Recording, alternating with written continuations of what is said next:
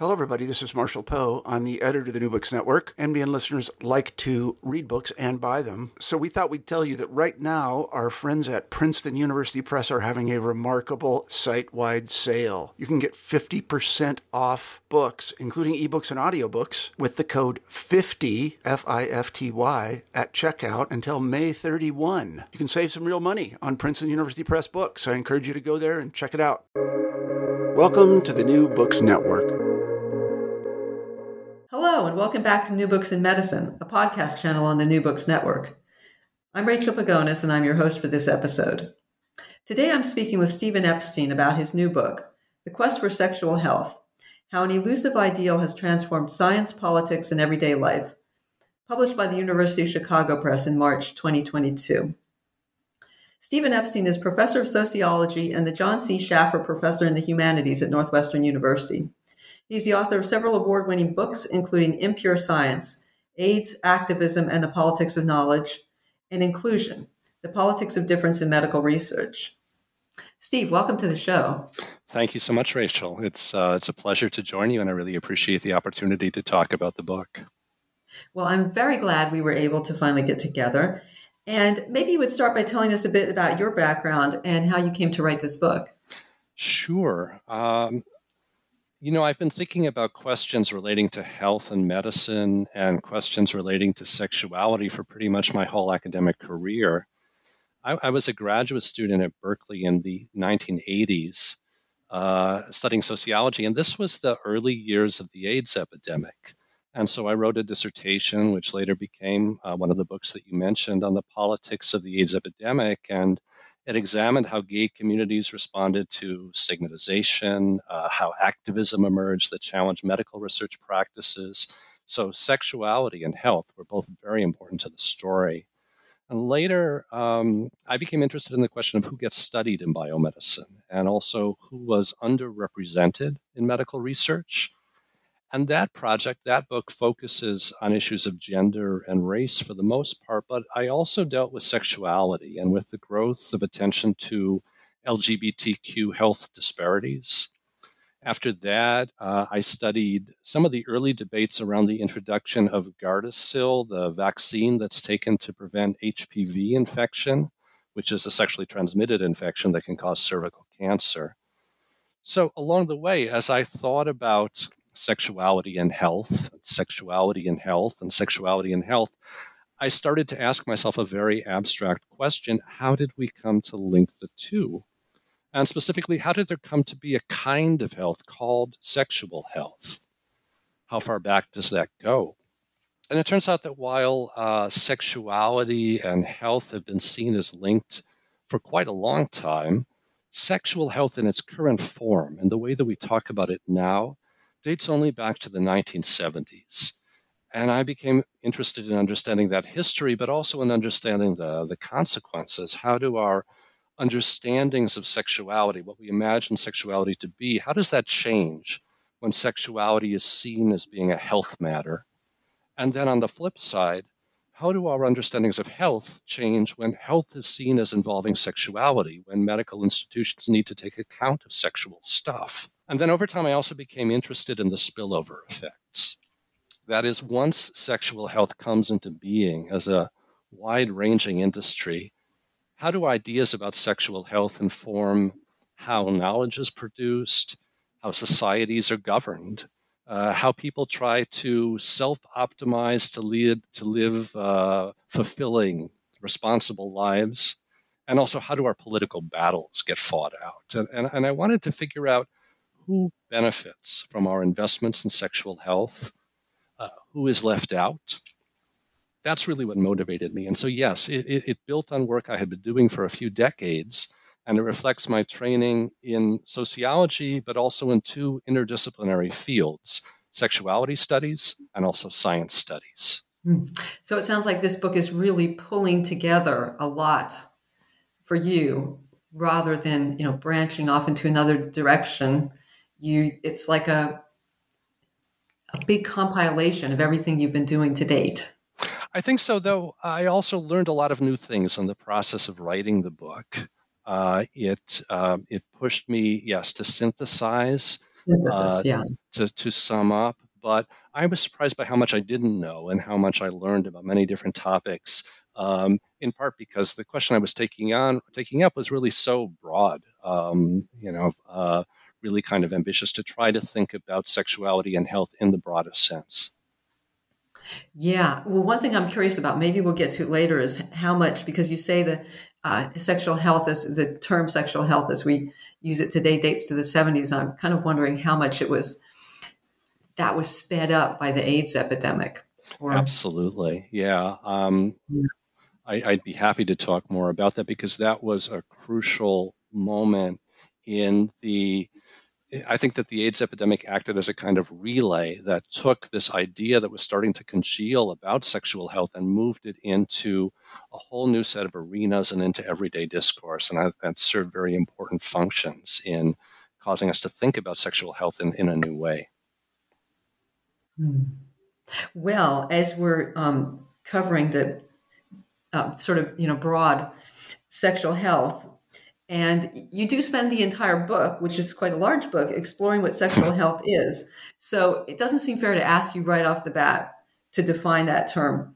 But maybe you could lay out some of the major issues and considerations and concerns when it comes to defining the term. Sure, let me give that a try. I say early in the book that one of the defining features of the discourse around sexual health is the persistent debate over how to define it. So there are a lot of different ideas that are competing, and part of what I was interested in was that competition to lay claim to the idea of sexual health.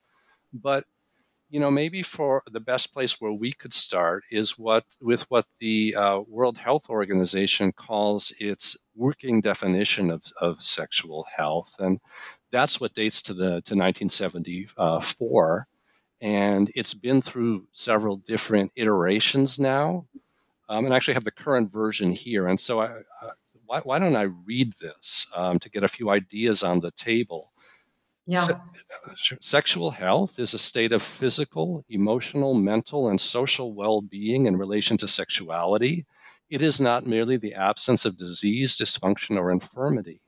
Sexual health, they go on to say, requires a positive and respectful approach to sexuality and sexual relationships, as well as the possibility of having pleasurable and safe sexual experiences free of coercion, discrimination, and violence. For sexual health to be attained and maintained, the sexual rights of all persons must be respected, protected, and fulfilled. End of quote. And what I think is fascinating about that is we immediately see just how huge and how capacious and all over the map this definition is. They reference the physical, the emotional, the mental, the social aspects. It's not just disease, they say. They want to put forward a positive and not just a negative definition. And that's important because when you talk about something called sexual health, one of people's first intuitions, one of the worries that comes up right away is that, hey, we're medicalizing sexuality. We're taking something and turning it into something narrowly medical. But in fact, this World Health Organization definition goes way beyond medical issues.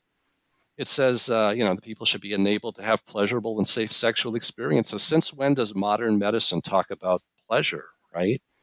And it says that people have sexual rights that must be protected if sexual health is to be achieved. I think this emphasis on rights as part of the definition is kind of fascinating. This would, again, take us back to the HIV/AIDS epidemic and the role of activism then. So I guess, you asked me what I would want to put on the table. I think a definition that is this grand immediately raises a whole host of questions. And let me see if I can state a few of them. First of all, there's what you might call the stability of the object. Can sexual health actually cohere, or does it fly off in too many different directions? And as I researched and as I learned, one of the things I found is that sexual health now describes research programs and medical campaigns, but it's also a marketing category. You go to websites to buy products and it's sexual health is the category. It's a coded language for talking about rights. It's a language for talking about sexual abuse. It's a way of talking about reproductive health and rights. It's become a bit of a buzzword. which isn't necessarily bad, but it raises questions about whether anything actually links the different meanings. That's one issue. There's also, I think, a big problem here of universalism. Here we've got the World Health Organization. They're putting on its webpage this global definition. What about cultural variability? We know that sexuality varies so much from one society to another. We know that ideas about what it means to be healthy also vary. So do the many meanings of sexual health allow different conceptions of it to flourish in different places? A third question is, who gets to say? Taking sexuality and speaking of it as a matter of sexual health is in some ways an issue of turning sexuality over to the experts. But there are so many different kinds of experts nowadays who have things to say about sexuality and health. There are traditional kinds of experts. There are much more alternative ones. There are credentialed experts with MDs and PhDs, and there are more experience-based experts who are basically laying claim to expertise on the basis of what they've accomplished and what kinds of groups they've worked with, what they've been involved in. There are community-based experts. So there's so many different kinds of experts that we have to think whose claims we need to consider in order to assess what it means to have sexuality be a matter that's been, expertified in all these ways. And then one last, related concern is that we might be medically enforcing norms about sexuality when we create ideas of sexual health by generating an idea of what it means to be sexually normal, because medicine tells us what's normal, what's abnormal. But at the same time, if our ideas about sexual health are so diverse, then maybe there isn't just one norm. Maybe there are many different norms. So I came up with all of these questions that have all of them have on the one side, but on the other side, and where there are no simple answers. I think that sexual health has become a place where we end up doing battle around questions of normality, of pleasure, of universalism, risk, responsibility, rights. But it's also important to say that the stakes are different for different groups, that people of different gender identities, different sexual identities, races, ethnicities, religions, nationalities, abilities or disabilities, etc., may not be running the same risks, may not be reaping the same benefits from all of these discourses and practices of sexual health. And so I want to say from the beginning that when we think about the consequences of all the projects and all the programs that refer to sexual health, we need to think about questions of social inequality, social hierarchy, and social justice. That's some ideas for me to put on the table from the beginning, probably quite a few. That's a lot of questions. Yeah.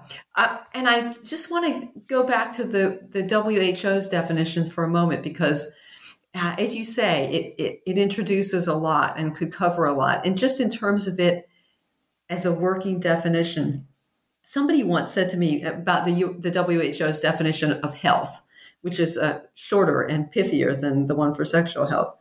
And that is a state of complete physical, mental, and social well-being, and not merely the absence of disease or infirmity. And this person said to me, they'd never known anyone who could actually meet that definition. And I wonder, is there anybody who could meet their definition of sexual health? Or is it meant to be a goal, or is it meant to be something worked towards, rather than an attainable end? That's a great question, Rachel. You're right that the definition, first of all, you're right that the definition of sexual health is modeled on the WHO's very grand definition of health in general. But, when you say, I've never met anyone who could meet the definition, it seems to me that places the burden on the individual. Why don't they live up to the definition? And in fairness to the WHO, I don't think that's what they intend. They're taking a societal level public health perspective and saying, what are the structural and cultural conditions of a society that would allow healthy or sexually healthy individuals to flourish. What would enable health or sexual health at the level of how our societies are organized? So when the definition says that sexual health requires a positive and respectful approach to sexuality and sexual relationships, as well as the possibility of having pleasurable and safe experiences free of coercion, discrimination, and violence, yeah, they know that no individual on their own can will that world into being. The society has to be set up to enable it. The culture has to change. And in that sense, you could say it's not just an aspirational definition, though, yeah, it's definitely that. It's also a political definition, one that was developed out of the work of transnational advocacy groups that met and that lobbied the WHO and that insisted on putting words like rights, into it. Now, is it realistic to put forward a definition like that? Well, in a certain sense, probably not. And here I want to remind you that this is what the WHO calls its working definition of sexual health, as opposed to its definition of sexual health, which is formal and they claim it. But in the case of sexual health, it's a working definition. And what does that mean? It appears on their webpage, but they've got this disclaimer at the bottom saying it's not an official statement of the agency. And why is that? Well, because in order for it to be an official statement of the agency, something called the World Health Assembly would have to vote and accept it. And quite frankly, sexuality is one of the areas where the 194 member states of the World Health Assembly are least likely to agree. So here you see the WHO trying to have it both ways. They officially distance themselves from what they call a working definition, even while they post it on their own website. And so the WHO has generally sought not to stir up trouble, not to make too many waves. They're not trying to seek global consensus on this definition of sexual health. And often instead, they've tried to promote this agenda and even, these relatively political ideas that I described, while at the same time flying a little bit under the radar. So that's looking at definitions. And I wanted to move a little bit further into the book, and specifically part 2, because this deals with operationalizing sexual health, and something you brought up as one of your fourth question, I think, which is, are there many different norms? And what are norms? So operationalizing sexual health, as you define it, is how sexual health has been made a workable object of knowledge in ways that matter for people's everyday lives. And some of the methods you bring up include individual health inventories, like in a doctor's office, or population-based surveys, and the International Classification of Disease Codes, or ICD-11. So I wonder, what are some of the difficulties and paradoxes inherent in trying to pin down these averages, norms, and diagnoses related to sexual health? And I know it's a really big area, so if you want to kind of hone in on one example, that would be fine.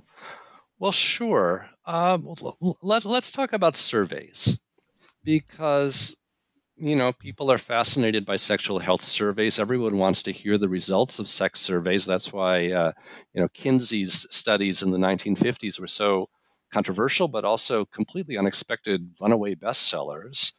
And with the rise of sexual health, one of the things that I describe as part of this process of operationalization is this interest in coming up with the numbers to characterize it, right? We make this a workable scientific object. We tame it, in a sense, by describing it with numbers. How many people have what kinds of sex, at what ages, in what circumstances, who uses condoms, how does that vary by race, by gender, by education? And these surveys do a lot of scientific work, of course, but in addition, they are socially powerful. The results are widely reported by the media. Lots of people read about them. And I'm interested in how surveys have these complicated effects as they circulate in public domains. This is where we get to norms. They have these effects, well, in part because of the ways that statistical averages can easily become converted into ideas about what's normal in the moral sense. In my book, I give one example related to the practice of masturbation. One important sexual health survey asked respondents about frequency of masturbation, and then someone writing on the website 538.com, which deals with surveys and statistics, took a question from a reader. The reader wrote in and said, "I masturbate 8 times a week. Am I normal?" And the writer expressed open-minded views about masturbation, but after looking up the numbers in the sexual health survey, told the questioner this: your masturbation frequency means you're something of a statistical rarity. Like an outlier. An outlier, yeah, like way off the charts, yes. And so this answer tells us something about the power of numbers and about how much the evaluative meaning of normal always is there, kind of hovering around and infecting the statistical sense of the term normal or norm or average. And it's not hard to imagine that this guy who wrote in with a question would have read the reply as being a commentary on his moral worthiness as much as, on his variance from a statistical mean, right? So I think that's part of what's at stake when we operationalize sexual health and try to measure it, to count it, to diagnose it, to standardize it. I think it's a double-edged sword because there are many positive things that can come out of it. Knowledge about sexuality may become more readily available. People may become eligible for treatment that will improve their lives. And their insurers may pay for that treatment once they have a diagnostic code associated with a problem. But along the way, other things might happen. We may find ourselves constantly compared against means and standard deviations. We may find ourselves inducted into diagnostic categories that we didn't seek out. And it may be hard to press back against, the power of these classifications. At the same time, though, I think it's important to say that surveys are just one source of our information about sexuality and health. People learn a lot from them, but they learn about sexuality from so many places nowadays, obviously. And with the diversification of sexual health expertise, with the burgeoning of sex advice all over the internet, even its blurring in some ways with porn, we learn about sexual health from so many different sources, and only some of them are traditional kinds of experts, like MDs or PhDs. And nowadays, some of the most visible experts on sexual health are social media influencers, people with no formal credentials. So that means any individual source of knowledge and any individual norm maker may be less influential. And ordinary folks may have more space to negotiate, to make their way across this landscape of advice. And that can be hard. I mean, it can be hard to make sense of all the divergent advice, but it can also be liberating in some ways. And again, it suggests that our sexuality is not in any simple sense being medicalized, because many of these sources of advice and information are not medical authorities.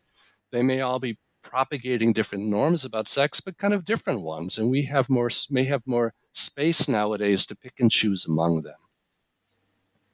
Yeah. And I think health in general, particularly now, is not something that's necessarily medicalized either. And there are lots of different experts, although there's also traditional sorts of experts. I'm glad you make that point, because this is actually an area where I'm taking some of my research in the future. Maybe we want to come back to that. Yeah, great. I wonder something about porn, a quick point about porn, because I've just heard this complaint, I don't know, sort of floating about particularly for young women and young people,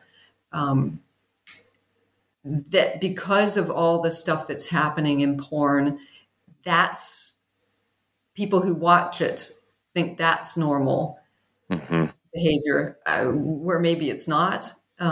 So it seems like, what you're saying about experts, influencer experts out there, it's hard to know if something proliferates enough. Does that then make it normal? Yeah. Versus we used to just look at statistics to know about what would be considered normal. What counts as authoritative is a tremendously complicated question, and what actually influences people may be different from, what counts as expert knowledge or expert practice. I think there's no question that young people today, people in general, learn a lot about sexuality from porn. That maybe it shapes their porn in maybe it shapes their sexual practices in various ways. Although it's also, I think, possible to overstate some of those claims. It's interesting in terms of thinking about sexuality and health, how some people nowadays want to talk about porn as being, in fact, a kind of epidemic. And the language of epidemic is then used to kind of license various kinds of interventions. I'm not sure that declaring porn a public health problem is precisely the best or most useful way of thinking about its many possible uses. And of course, there are many kinds of porn, and some of them are much more kind of hegemonic and normative, and others are more alternative, produced more from the grassroots. There's radical activist porn, and there's gay and lesbian porn and queer porn and all sorts of stuff out there. So, pretty important not to generalize, but its influence is the concern about its influence is sufficient to cause Pornhub, this major site of porn on the web, to actually have created something that they call a sexual wellness center at their website. So here they're trying to claim the language of sexual health too. And if you click on their sexual wellness center, you can be advised on sexual health questions by experts of various kinds. And these run the gamut. I mean, some of them are, have PhDs in counseling, and some of them are BDSM practitioners, and some of them are, into alternative health and spirituality, and you name it. But there's Pornhub trying to get in the act too, and that's sort of a fascinating part of the story of this kind of proliferation and diversification of sexual health expertise. It's a fascinating tributary. Yeah. We started out this question talking about data and statistics. So just moving into part 3 of the book, because that takes us beyond the worlds of science and medicine. And we've been talking here about moral, imbuing moral meaning into these questions. So it takes us into social, cultural, political, and economic realms as well. And I was particularly intrigued by chapter 8, which is the pursuit of wellness, because that pursuit is such an underlying theme, if not an active quest, at least in affluent lives today. So I wonder if you'd just explain 3 key concepts that were in that chapter about optimization, wellness, and management of risk. Sure, I'd be happy to. My overall point in the chapter is that more and more sexual health is being offered to us as a gateway to a better life. So we embark on a quest for sexual health, and we're encouraged to pursue that goal in ways that sometimes feel obligatory. And there are positive and negative things that come out of that. So by optimization, I mean the idea of treating our own lives as never-ending projects of self-improvement, especially organized around the body and how it can be enhanced. This is an aspiration, but it's also a kind of imposition or an injunction. Be better than you are. Never stop. So if you think about pharmaceuticals like Viagra, which are now being marketed explicitly to younger and younger men. So the idea used to be a 65-year-old can once again have an erection. And now the idea is at age 40, your erection can be as perfect as it was when you were 18. Or think about vaginal rejuvenation surgery. Think about all sorts of products and potions that are sold online that are supposed to improve our sexual health. More and more, we're encouraged to self-optimize. Though I do want to stop here to ask, who is the we? Because self-optimization doesn't come cheap. We're talking really about affluent, upwardly mobile consumers with disposable income. And then, let's see. So the second concept you mentioned is wellness. And this is linked very closely to optimization. Wellness is a way of talking about a whole way of living that promotes health. And of course, this goes way beyond sexuality, though sexuality is a great example. To say that we need to secure our wellness is even broader than saying we need to be healthy. It means adopting the right behaviors and attitudes to align our whole lifestyle with positive outcomes. And as we were saying a minute ago, this goes way beyond modern medicine. It might include spiritual practices, fitness, exercise, ways of eating, and sex is very much part of this notion. And there's also a huge sexual wellness industry that's very profitable, that includes the makers of vibrators and other sex toys and various other products available for purchase and consumption. It's a big industry. And then finally, the third concept, the management of risk. Optimizing our health, pursuing wellness, that's about seeking pleasure, but it's also about clearly avoiding bad outcomes. And modern medicine constantly encourages us to take active preventive steps to avoid risks so that we can self-optimize and pursue wellness. We're encouraged to watch for warning signs of ill health, to take preventive measures, like having our kids vaccinated to prevent HPV infection. We're told that health is the highest good, that it's a supreme moral value, and therefore it's our social duty to pursue it every way we can by minimizing our risks. And what I find fascinating is that these ideas of optimization, wellness, risk management, they're so pervasive that they've now been taken up as part of the branding and marketing of these sexual wellness commodities.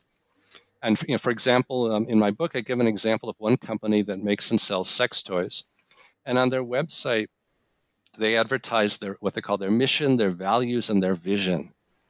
And they say that their company was founded on the belief that every person has the right to a healthy sex life, that sexual health encompasses many aspects of physical and mental well-being. They've obviously been reading that WHO working definition, right, and riffing on it. And they say that they believe that a foundation of education will help people live better and happier lives. They say that they believe that our past obligates us to a stewardship for the future of sexual health, quote unquote. So that's a pretty lofty vision for a sex toy manufacturer. But it kind of makes sense in a world where we're all impelled to self-optimize in the pursuit of sexual wellness. And I just want to maybe say another word here, because these kinds of examples might lead you to conclude that I'm generally suspicious or critical of self-optimization as a goal. And, in fact, over the course of writing the book, I ended up adopting a somewhat more mixed assessment. So take another example, which would be PrEP, or pre-exposure prophylaxis for HIV. This is the practice of taking antiretroviral drugs, not because you're HIV positive and you need to keep yourself from getting sick, but rather you take the antiretroviral drugs, a lower dose, on a daily basis to prevent HIV infection, even if you were to be exposed. And, this is very important for sexually active gay men in particular, as well as people whose partners are HIV positive. And it's a way of using pharmaceuticals to optimize our sexuality, to minimize risk, to protect our health. And for sure, it is an example of how our sexuality is being biomedicalized. But it's not just about individual optimization. It seems to me it also has a collective political side to it. For gay men, it's a form of community self-preservation. It's a way of rescuing pleasurable sex from the threat of HIV infection. It's also been a way of avoiding the stigmatization of HIV-positive gay men. So the point here is that pursuing a strategy of optimizing a healthy sexuality can take a lot of different forms and can have different consequences. And that makes me more reluctant to draw simple conclusions about whether this is a positive or negative thing. That's interesting because you just concluded that when you brought up individual optimization versus more a collective sort of approach or action, that's exactly where my mind was going, because it sounded like the wellness and optimization at first sounded like it was really a focus on the individual, but I can see where sort of public health, or as you say, a more collective consciousness comes into it. So yeah, really interesting. Thank you. Yeah, and I think that in general, when people talk about wellness, I mean, for many academics, I think there has been an understandable tendency to emphasize the way in which that discourse tends to individualize. Like when the HR department of a company encourages all of its employees to go out and eat right and, exercise, and, what's really going on there? Well, our health matters are being treated as just a kind of individual issue as a way to save companies money on their health insurance payouts. Well, yeah, so there is a lot of that going on, but there is this other side too. And I really did want to capture more of the nuance as I thought about the different things that this quest for sexual health is actually bringing different groups of people at different times. So some other groups that sexual health has, or I should say some other groups that are using the term sexual health to different ends, appear in chapter 10, which is Bridges to the Future. And you write about bridging work. It's an interesting concept. So, and it was really a fascinating story, too, that you used to illustrate bridging work. Would you just explain a bit about how the Christian right and the political left have engaged in bridging work with sexual health? Thanks. Yeah, I like this chapter, and I did learn a lot by researching and writing it. It was fascinating for me, for instance, to go to Colorado Springs, Colorado, and visit Focus on the Family, the conservative Christian organization that's generally anti-gay, anti-choice, and talk to their staff, including the staff person they call their sexual health analyst, and find out what in the world does sexual health mean to them. In the chapter, I describe how not just how sex has become central to political divides, because we all know that, but how groups on the right and on the left are using the idea of promoting sexual health as a bridge to other political goals. On both the right and the left, people are imagining a future, and sexual health assists them in bridging to that imagined future. So how does that work? Well, on the right, first of all, as various scholars have been telling us, it's wrong to imagine that social conservatives are anti-sex. Nowadays, they are very much pro-sex, as long as the sex is performed by a married heterosexual couple. And there's lots of sex-related discourse on their websites and on offer from their experts about how to have better sex as they imagine it. They believe in better sex. They believe that good marital sex is ordained by God. And right-wing organizations and experts offer lots of advice about how couples can do it better, how they can make the sex more meaningful, more authentic, more pleasurable, and as they often put it, more healthy. So they're claiming the idea of sexual health also, and they're explicitly using a quasi-medical, quasi-therapeutic language, in part because they want to have a broader social influence in a world where medical language carries a lot of weight. And they create bridges between this sex advice and social criticism. In particular, they bridge from an analysis of kinds of sex that they deem unhealthy, porn, college hookup culture, etc., not to mention homosexuality. They want to bridge from that to their political work, in which they try to reinforce traditional family forms and patriarchal gender relations. So they think sex and politics line up. And it's a little ironic here, because although people on the right often criticize those on the left as being supposedly very politically correct and enforcing political correctness, in fact, what they're doing, ironically, is insisting that the personal is political, that what happens in the bedroom is connected to what happens in the broader society. So that's on the right. On the left, social critics are doing a different kind of bridging work, of course. And in their case, for example, they're bridging from the problems of sexual assault and non-consensual sex to a broader critique of gender inequalities in our society today. And so here we see the influence of the hashtag #MeToo movement, right? It's called attention to the generally problematic character of so many sexual encounters nowadays. Some of these encounters are blatantly non-consensual. Some are just kind of icky. And these voices on the left are saying sexual health would mean a rethinking of consent and of the conditions under which pleasure is possible and meaningful for all the participants. And so here, the idea of sexual health opens the door to broader conversations about what it means to have sexual self-determination. What does it mean to be a sexual citizen of our society?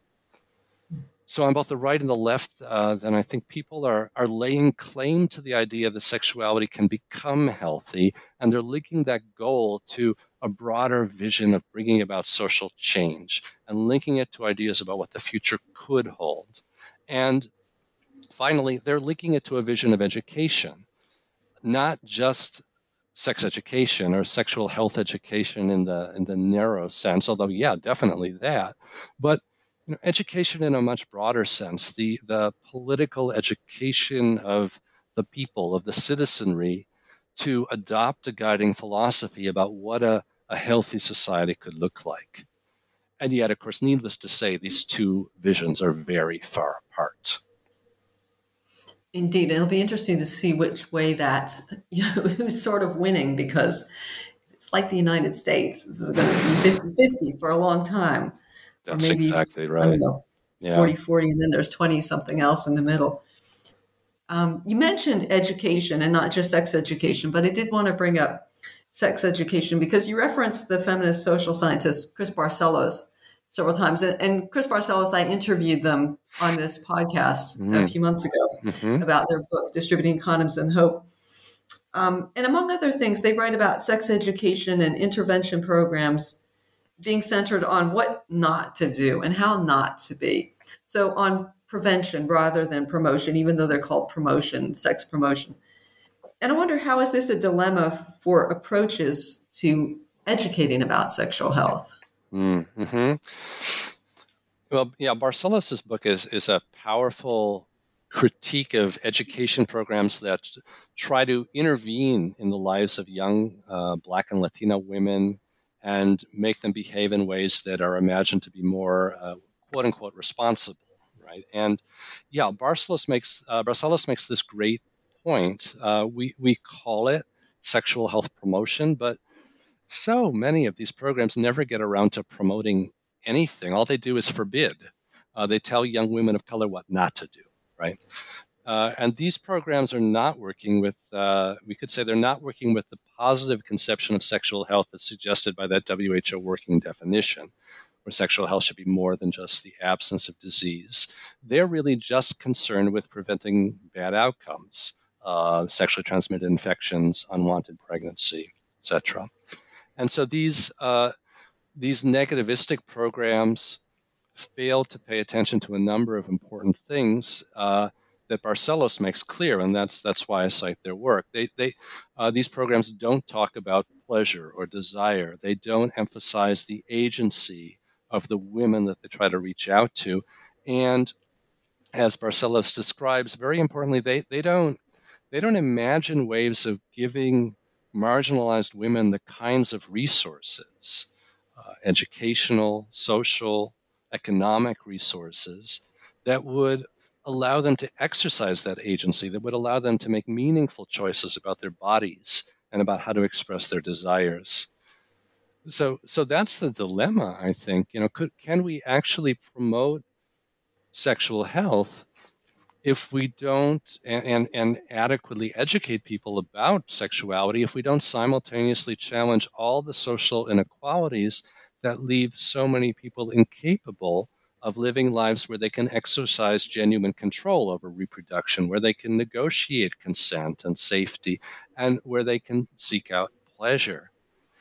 And that's why in the conclusion to my book, I talk a lot about how to focus attention on all the people who typically get left out.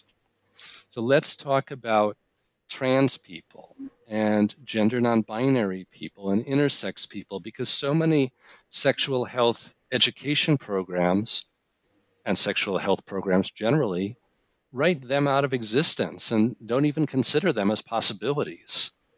Let's talk about people with cognitive disabilities, because so often it's imagined they can't be sexually healthy and really they just shouldn't be having sex.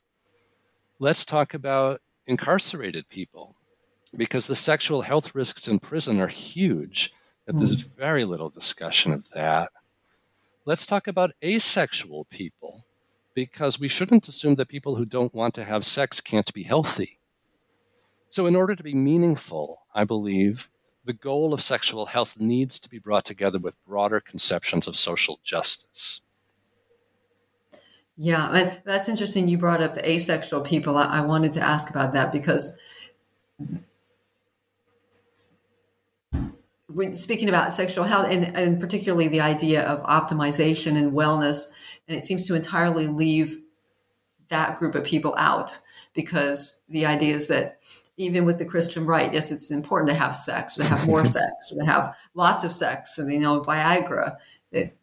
The more, the longer, the better sex you have, the healthier you are in a way, or at least if you're doing it in a heterosexual marriage. Mm-hmm. But for asexual people, what does that say? You can't be healthy, or I think it's a great point, and it's one that I take up, explicitly in the conclusion, because it seems like a great test case. I talked at the beginning of our conversation about how broad and how capacious this idea of sexual health has become. Could it be expanded to even include people who are not interested, who believe it's not part of their sexual nature to want to have sex? And this raises that debate about norms and about medical diagnosing. It raises the stakes considerably, because there's a very long history of conceptualizing people who are uninterested in sex as having a kind of mental condition, as having a disorder of sexual arousal.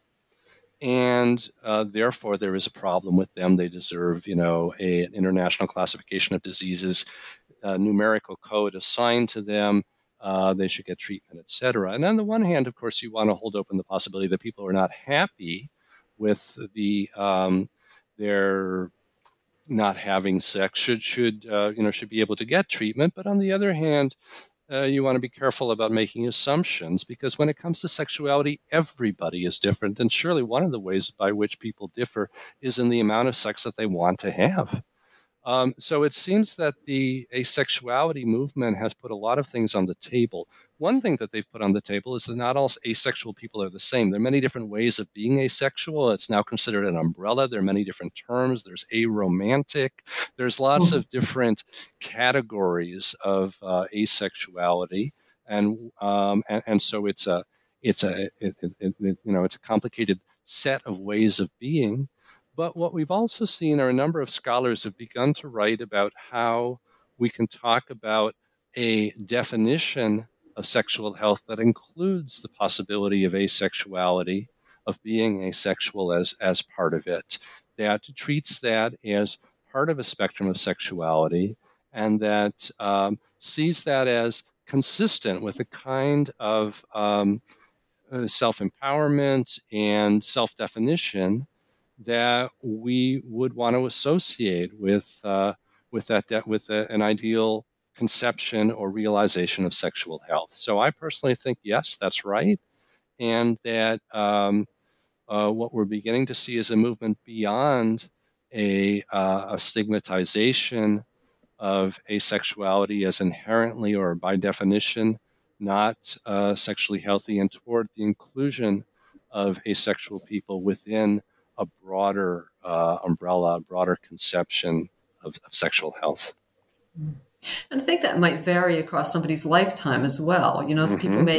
Some people may age and not feel that as the advertisements will have them believe that you should continue to be having a pleasurable sex all the way up into who knows, your 80s, your 90s, and the men can have Viagra and the women can have estrogen cream or what, but maybe some people want to become asexual at some point in their lives, whereas they didn't before.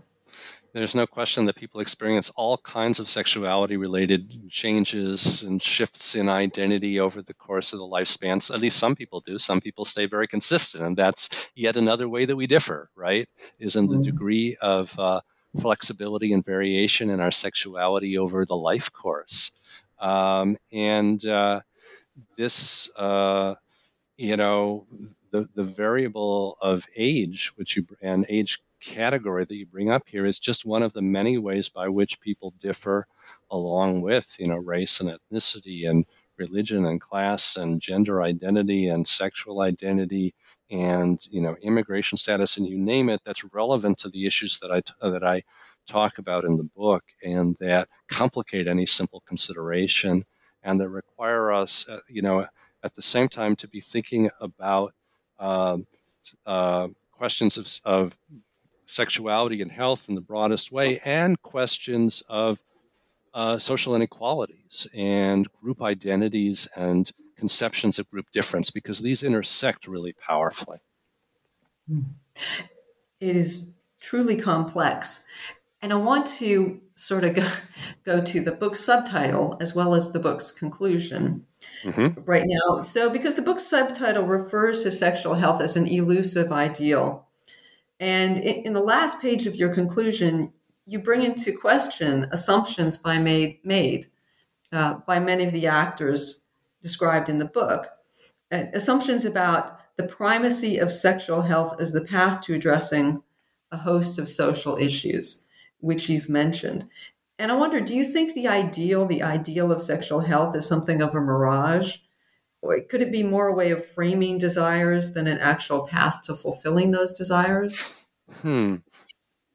It's not really that I think it's a mirage. Sexual health is a meaningful goal, though in fact it's many different goals, right? It's one goal to doctors and researchers. It's another goal to policymakers. It's yet another goal to private industry. It's one goal on the right. It's another goal on the left. So the point is not to reject this powerful kind of suturing of sexuality to health. The point is not to say, oh no, sexuality should never have to bear this burden of being healthy, but rather, I think, to figure out which particular visions of sexual health we want to endorse. That is, I think we have to take stands.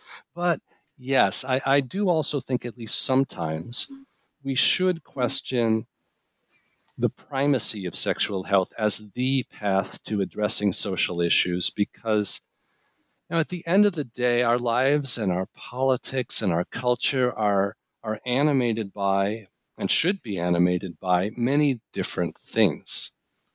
People care about a lot of stuff. There are many goals that motivate us, and so maybe it's a mistake to transform the quest for sexual health into a catch-all for every project of social and individual improvement. Maybe we should treat sexual health as important, as crucial, as worth fighting to define, but maybe it isn't everything. Maybe we should sometimes just demote it a little bit and insist on the importance of other goals, other projects. That's the kind of balance that I was getting at. That's the kind of balance that I would also like to propose. Yeah. Well, Steve, we've taken up a lot of your time today, but I did want to ask you one final question, because this book was quite an opus, but you are an academic. You seem quite energetic, so I imagine you're working on something else now. So I wonder if you could tell us what your next project or your current project is. Sure, I'd be happy to. It was a bit exhausting to take on a topic as big as this one, though that doesn't seem to stop me from taking on big topics, for better or worse. And as I was starting to hint at earlier, I'm interested in understanding some of the broader shifts we've been experiencing in who counts as an authority, who counts as an expert, in different worlds of health today. And, so here sexual health is a great example, but I want to move beyond the example and talk about health more generally. I recently published an article with Stefan Timmermans, a medical sociologist at UCLA, a colleague and friend, and we argued that, on the one hand, biomedicine is becoming ever more authoritative, more so than in the past. We've got all these new medical technologies that reveal risks and predispositions that, that are transforming our lives, that extend the remit of biomedicine. And yet, on the other hand, the authority that's actually exerted by medical doctors and by biomedical institutions is increasingly overshadowed, I think, by other kinds of experts in the broader domain of health. So if you think about the worlds of complementary and alternative health, if you think about the kinds of authority increasingly exercised by patient advocacy groups, a topic I've been studying for a long time, if you think about the information that's available online and on social media from so many sources, there are, as I was suggesting about sexuality, but it's true more generally, advice from so many quarters about how to live our lives. So who speaks in the name of health is a bigger question I want to address. But of course, as COVID has demonstrated so clearly, this is a really vexed question because expertise is proliferating and diversifying at the same time that our distrust of experts has probably never been higher. So I feel that the stakes are substantial and that these questions are especially timely. Yeah, timely is the word I was thinking of. I think that's a really important topic, and I can't wait to interview about your next book on it. Well, I look forward to that. And everyone, the book again is The Quest for Sexual Health, How an Elusive Ideal Has Transformed Science, Politics, and Everyday Life by Stephen Epstein. And Steve, thank you so much for taking the time to speak with us today. It's been really enlightening and really fascinating book to read. Thank you. I have enjoyed the conversation very much, Rachel. I really appreciate it.